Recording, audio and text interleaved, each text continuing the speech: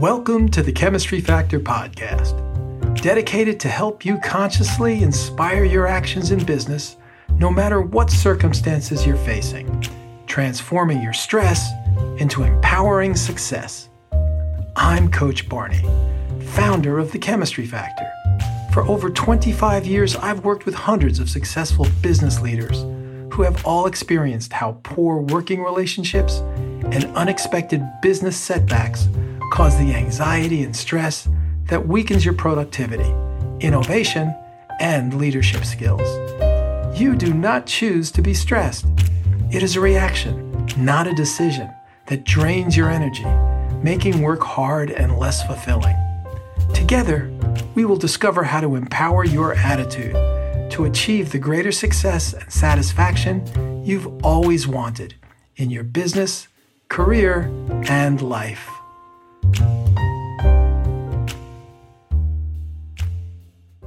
Welcome to the Chemistry Factor podcast, where we discuss how conscious value empowerment will inspire your attitude to achieve the greater success and satisfaction you want in your business, career, and life.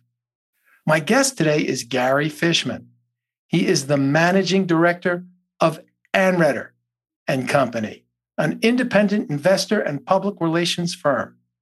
Gary has advised publicly traded and privately held companies for more than 30 years, collaborated to write 3 books on investing and trading, and lectured at Columbia University's Graduate School of Journalism. His experience includes working with IPOs, turnarounds, equity, and debt offerings, as well as mergers and acquisitions, divestitures, and bankruptcies. Hiya, Gary. It's an honor to have you on the show today. Thank you. Yeah, it's a pleasure. I have a first question for you. How did you become interested in investor and public relations? Well, I began my career as a newspaper reporter. Unfortunately, I picked a time when they didn't make much money. I moved to the tri-state area to be near friends from college. Many of them happened to be in public relations, and they were making a lot more money than I was and having a great time living in Manhattan. So I knew my journalistic skills could probably leverage me into a PR job. I worked for a business PR firm that provided some services to a West Coast IR firm. I threw in with the IR firm, and I was fascinated by it. This was the early 1980s. The modern bull market was taking off. Wall Street was expanding. New firms were being created. Personal computers were taking off. And kind of like the combination required more marketing communication skills to get the right message out to the right people. You could no longer rely on kind of like a who you knew kind of network. You had to find ways to go beyond that. Where were you a newspaper reporter? It was my first job out of college was upstate in a small town named Corning, New York. And I worked for a newspaper out of Elmira, New York. Wow. What kind of reporting did you do? Oh, my goodness. Well, first of all, it never occurred to me that in local government outside of big cities operates at night, or used to. So my day would begin at 2:00 and it would end at 11:00 at night. And I had to cover all these local board meetings at night, things like that, around all over the counties. But it was interesting. It was a lot of fun. Cool. Tell us about your experience creating the Marvel comic book annual and quarterly reports, which are considered to be one of the most successful investor relationship tools on Wall Street. I love telling this story. I had just started my own firm, and I saw that Marvel Comics was going public. I've always been a lifelong comic book collector. I even had a superhero comic book strip in college. So I hunted down anybody and everybody that I knew who had a connection to Marvel, and I eventually found one, and I got through to the CEO, a gentleman by the name of Bill Bevins. And the first thing he said to me was basically, I see a lot of people who know about comic books, and I see a lot of people who know about business, but very few people who know both comic books and business. So he connected me to Terry Stewart, who was the president of Marvel Comics at a time. And Terry said, okay, we'll try you out as for a project.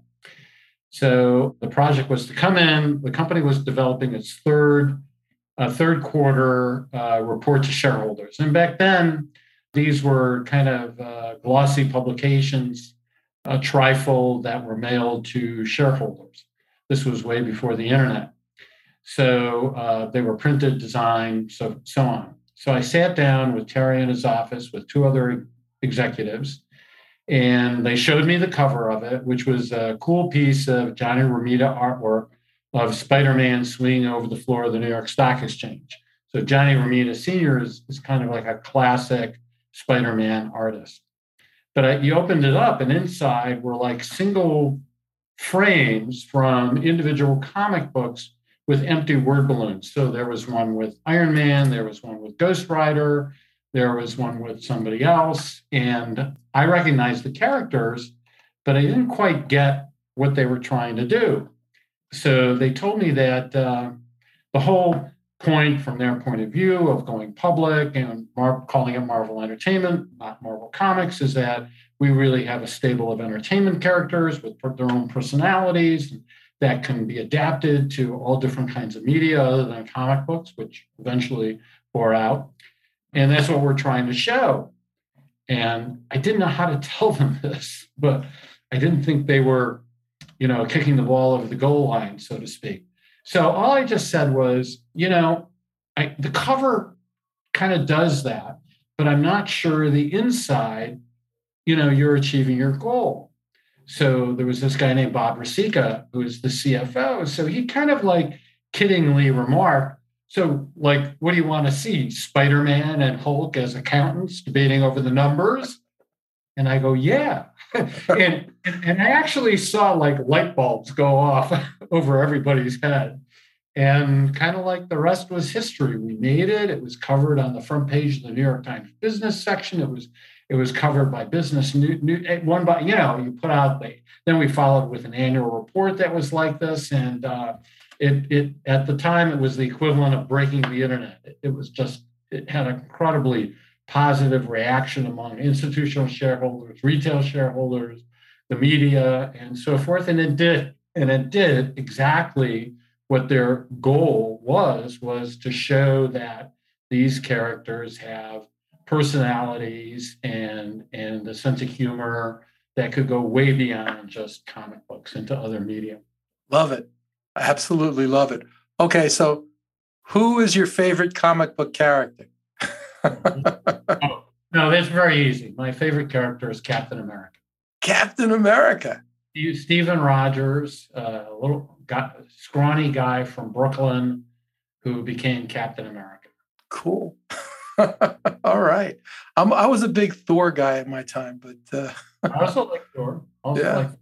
So the passion you just shared with me, like you're smiling, you're beaming, and I just enjoyed listening to everything you had to say. What value would you say is really making this such a great moment for you? We can name a bunch of them, but which one would you call out?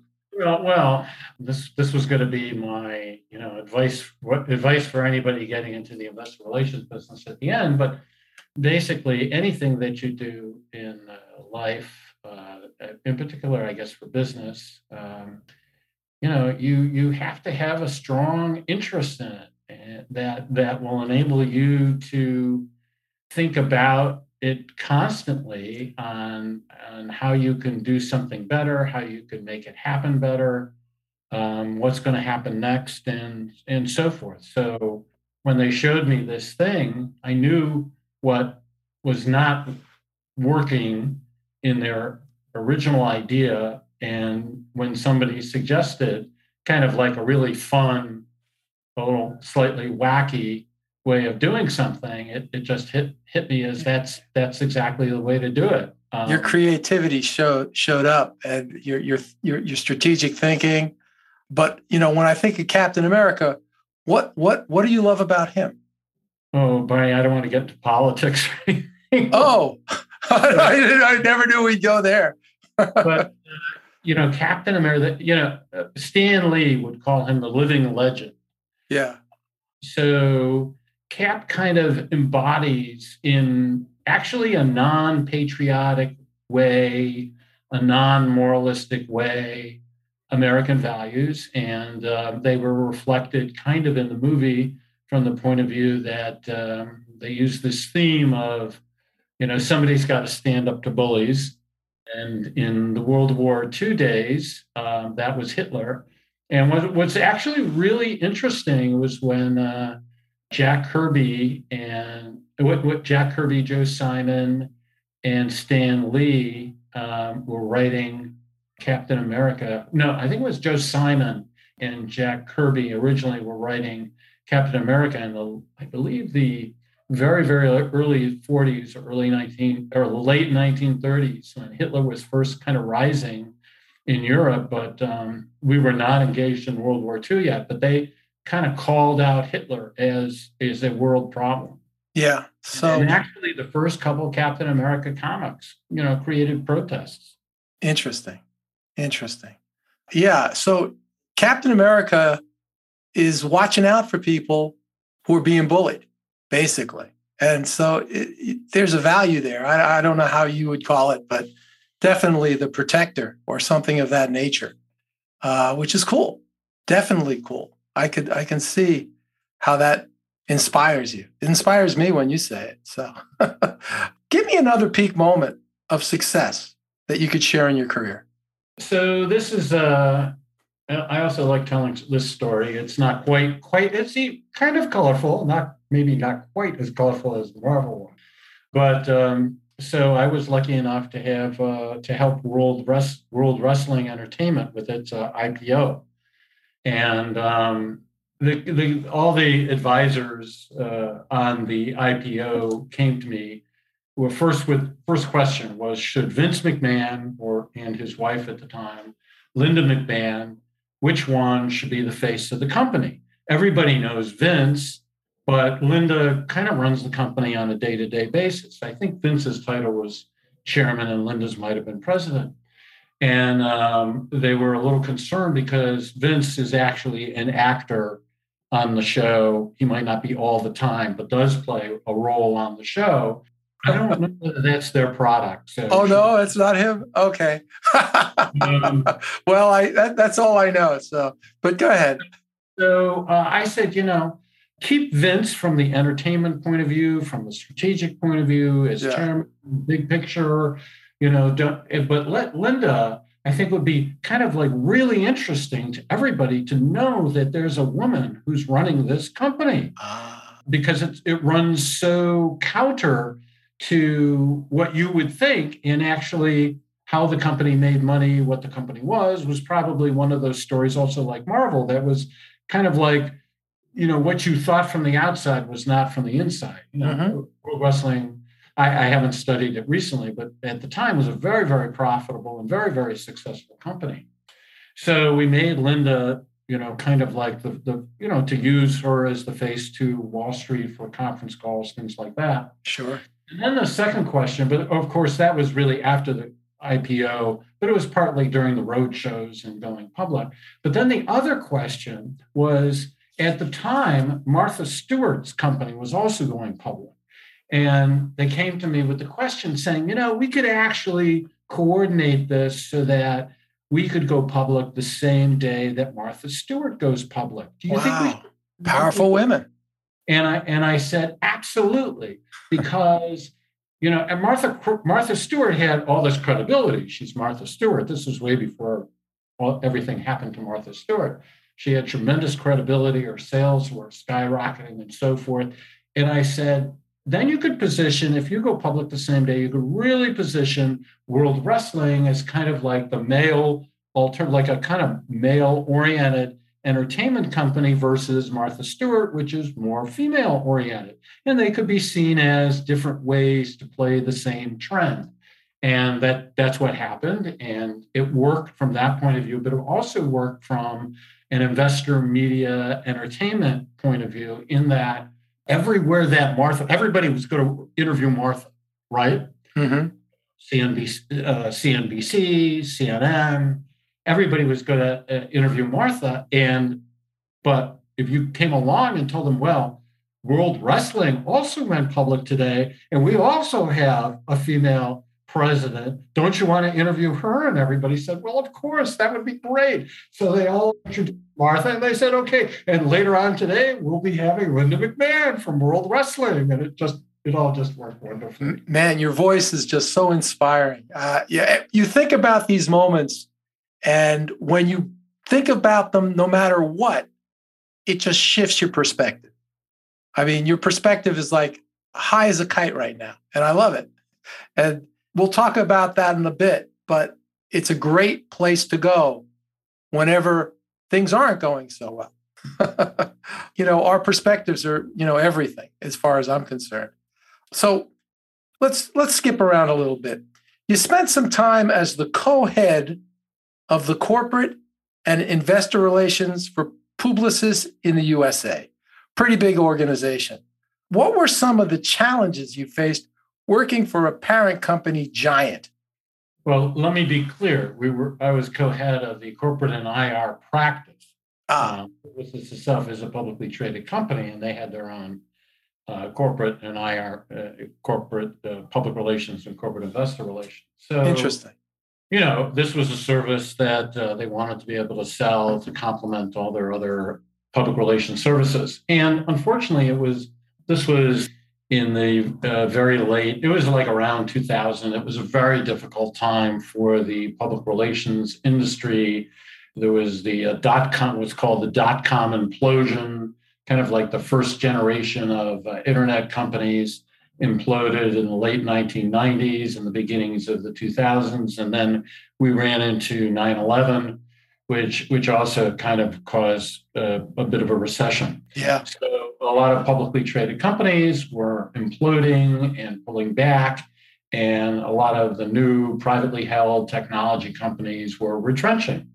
So it was an extremely difficult time to generate business. However, Maurice Levy, who ran the company, who's since semi-retired, brought in two large publicly traded companies, and we were able to work on them in the U.S. And we kind of fulfilled our mission for him. And in the end, it turned out okay. It wasn't a box office success, but we fulfilled our mission.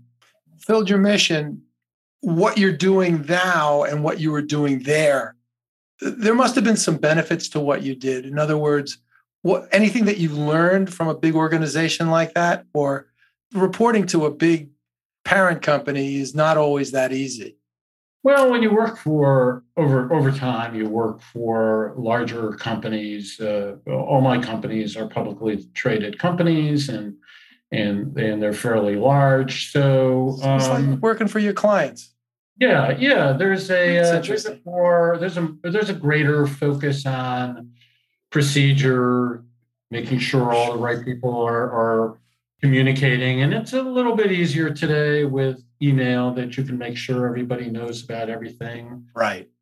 So, if a report is due at a certain time, you got to make sure that everybody involved is aware and they're on their game. I get it. Sure. Done at the right time.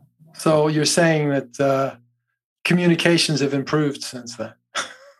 No, I'm just saying that, for example, if there's 5 people that are supposed to know about something, you send the email to the one. It's easier. You CC the other 4 and you take care of it like that. Yeah, a lot easier. There's a lot of Generation X, millennials, and now Generation Zs who have dreams of running their own business. It seems to be a lot of people want to get involved in startups and things of that nature. How did you know it was time for you to run your own business? Well, I really did it because I wanted to tie what I did more closely to the revenues that I was servicing or handling. So I was working for this West Coast investor relations firm at the time. I was working in New York for them, but going back and forth a lot. And I was taking care of a lot of business. I had created a lot of opportunities for them. And I kind of came up with a formula that was kind of like, here's the proportion of work I do on these clients. Here's what I think they're paying the company. And if you give me X amount of this and Y amount of this and Z amount of this percentage, that would equal my salary today, but it would also kind of wed me to the success of the business and inspire me to get more business and so forth. And they refused, and I was stunned. So I was like, well, I'm going to go into business for myself. And they kind of became my first client. Wow. That's a good story. What are the challenges you face working as an independent? Well, let's see. There's so many things. Okay. So in the PR, IR industry, there are three major functions. One is you got to get new business. Two is you have to do the work for the client. And three is kind of like all the administration, paying for the bills and so forth. So when you start your own business, you have to do all three. And what it takes to do one and what it takes to do the other and what it takes to do the other kind of pull you in completely different directions and take your time away from everything else. So when you work for a big agency, you can focus on just one of them. If you want to be in administration, you can work on that. If you want to be in providing the service for the client, you can do that. If you want to be in generating new business, you can do that. Mm-hmm. So the challenge is that, or the problem is that most people go into business for themselves. They do it because they have the skills to deliver the services for the clients.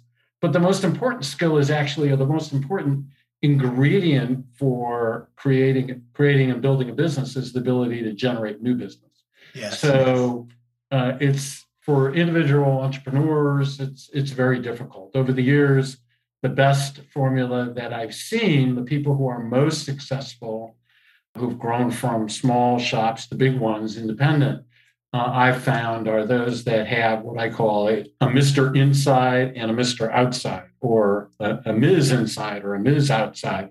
Somebody who's out there kind of visible, schmoozing with people, getting new business, and somebody who's taking care of it and making sure that it happens and so forth. And then I think you can kind of easily more outsource the admin part of the whole thing. That makes a lot of sense. Absolutely, that makes a lot of sense. Investor relations is subject to the chaotic world of Wall Street and the markets. What are the challenges given when you're facing government regulations from SEC, presentations, financial releases? What do you need to be especially careful of? Well, when you talk about regulations in the investor relations business, there's three major regulations that kind of govern it. One is what's called Regulation FD. That stands for full disclosure. And the point of it, the bottom line, is that you can't selectively dribble out information to people. At one point, this is what companies were allowed to do. If you have something to disclose that's material, you have to tell everybody, and you can either do that through a news release, you can do that through an interview with the media. Those are probably two of the most approved things. So the challenge is let's say, nothing works perfectly. So over the course of a quarter, maybe you think your sales are a little light or even heavier than you anticipated. Do you formally come out and say that, or you just kind of like wait and see how the end of the quarter goes? Mm-hmm. Being close to care. The other one is Regulation G, which gets a little bit into the weeds of accounting, but to make a long story short, the accounting industry has approved methods and approved numbers. Sometimes, however, those numbers don't adequately get to the core guts of what's happening with the company. So the approved numbers are called GAAP, GAAP. Generally accepted accounting principles. Right? And the other ones are called non-GAAP because they're, you've made a few adjustments to it. So the SEC has a regulation which says kind of like if you're going to use a non-GAAP number, you have to make sure you've told everybody the GAAP number first. So sometimes if you do it incorrectly, if you think you might be doing the right job, they'll come back to you and say, well, we had a case, for example, where a company in a non-GAAP calculation, and they didn't make a big deal out of it. They were just kind of like explaining what their numbers were, pulled out how much money they were spending to deal with COVID. And the SEC said, COVID, any expenses related to COVID should not be considered. You cannot pull them out. They are your operating expenses. Now, you can say that your operating expenses were X and that included Y amount of COVID-related expenses, but you could not develop a non-GAAP number that pulled out COVID-related expenses. I told you, get to the weeds a little. It is a little weedy. I got a question for you. We've all had them. Fire drills, things that just absolutely were bonkers, yet we were able to manage through it eventually. Give me a moment in your career where there was high stress because something was happening that had to be done at a certain time. Well, let me tell you about a high stress situation versus just merely a deadline. And this goes going back to the Marvel days. So there was a guy who was short Marvel, meaning he was betting the stock would go down, who wrote a story in Barron's and did not disclose that he was a short seller. And it kind of made out that Marvel, well, look, you go into a toy store and how much more could they possibly license? There's no way this company could get any bigger. And this is when the company had maybe a market value of $400 million, $500 million. P.S., it was sold to Disney for $4 billion. Right. And it was over a holiday weekend, President's weekend. So other reporters picked up the story, obviously called into the switchboard, couldn't get through. So wrote that, nobody from the company could be reached. And then come Tuesday, the stock drops from 60 to 40. And this is now hearing about things like that, that's not uncommon, but this is when that kind of stuff rarely happened. So it was a very difficult day answering people's questions. How did this happen? How did writing? What's good? What are you doing? So forth. And especially difficult when the story was based on a very speculative premise, like, okay, how can you possibly license more Marvel stuff, And so at the very end of the day, I was talking again to the CEO, Bill Bevins, and I go, Bill, what do we do? And Bill had this great line, which I'll never forget. He goes, look, when a truck is rolling downhill, he said, there are two things you could do. You can try and stand in front of it and stop it, or you could just wait till it gets to the bottom of the hill, open the door to the cab, put the keys into the ignition, turn on the engine, and just drive back up the hill again. So I thought, when you look at it that way, that's the better way to do it. So I like that. Kind of like it's hard to control the world, but you've got to maintain control and just do the best you can. And sometimes you can change things overnight, and sometimes you can't. Sounds like you can have that attitude of creating the Marvel experience for the annual and quarterlies, even when the truck is racing down the hill. And when you do, it will get there and you'll enjoy the ride more. Does that make sense? Not exactly sure, Barney. I'm sorry. That's okay. You're smiling and laughing. So, and that's kind of what I'm trying to get at is when you're in the middle of the truck rolling down the hill, you can either be sweating and, nervous and upset and, what are we going to do and what are we going to do? Or you could go back to a place where everything worked out fine. And if you know that the truck is just going to get to the bottom of the hill and you'll drive it back up, you'll enjoy the ride going down and up again. Well, I don't think you can. It's very difficult to enjoy the ride down. It's very nice to ride up. But if you're thinking about a peak moment in your life when everything was working well, your attitude shifts.